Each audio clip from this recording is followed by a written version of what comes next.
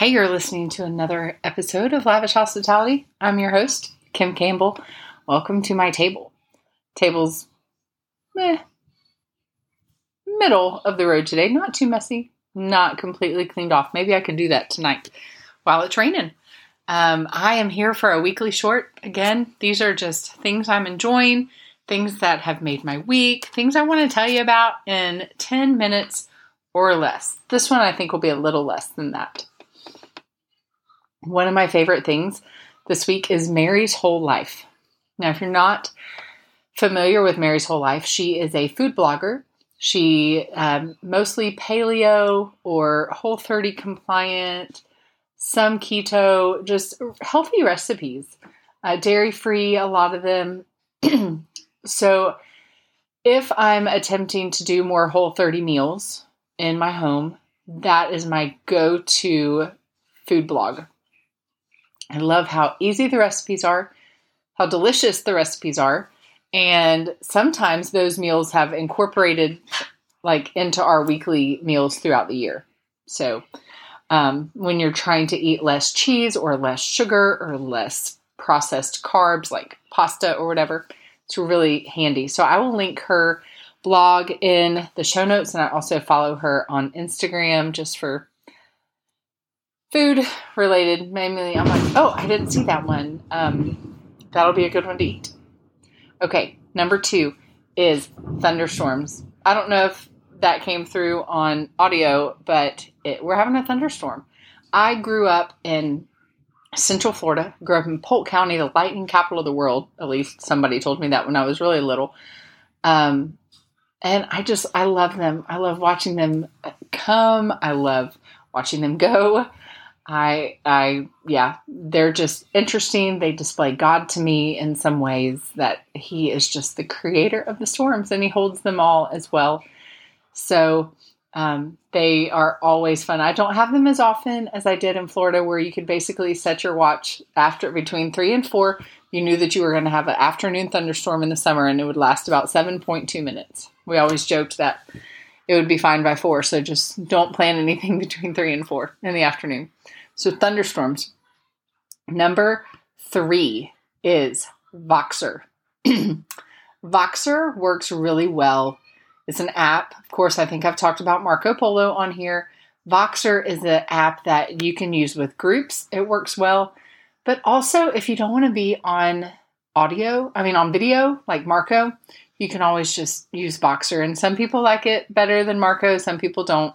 So just find one that works for you, because then you don't have to text everything or email or send through a message. I just like talking more than writing all the time.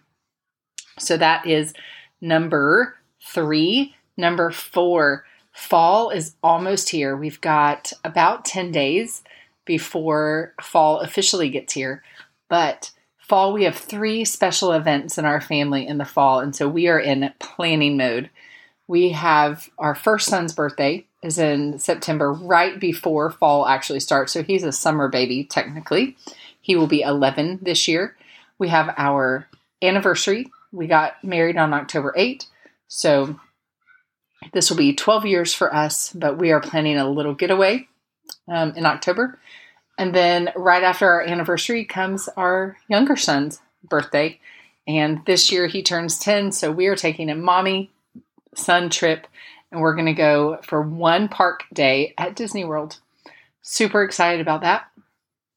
So that is number 4. Number 5 is Psalm 85. Psalm 85 just blew me away yesterday. So I will probably do a whole podcast on that. So I'm not going to go into too much detail, but don't you just love it when you are reading the word and it really seems like God just audibly reads that to your heart right then? That usually doesn't happen to me. I don't know if I'm not super spiritual or whatever, but I know different people have different takes on that. But the Word of God is living and active, and He speaks it, and He breathed it. It's active and needed for my heart every day. So, man, that Psalm 85, especially 8 through 10, just kind of knocked me flat for what just things we're dealing with as a family and life. And it's just so good to know that God's word impacts our daily life and has its perfect plan to make us more like Christ. I love it. So if you're not very familiar with Psalm 85, go read it. And I pray it'll be a blessing. And the sixth thing, can I do a sixth thing? I mean, it's my weekly short and I'm only at 5.5 minutes. So yes, my favorite day of the month is Word and Table Women Day. And we have taken a break for the summer. We were going to have a evening one in June, but that got canceled because I had to go to Florida.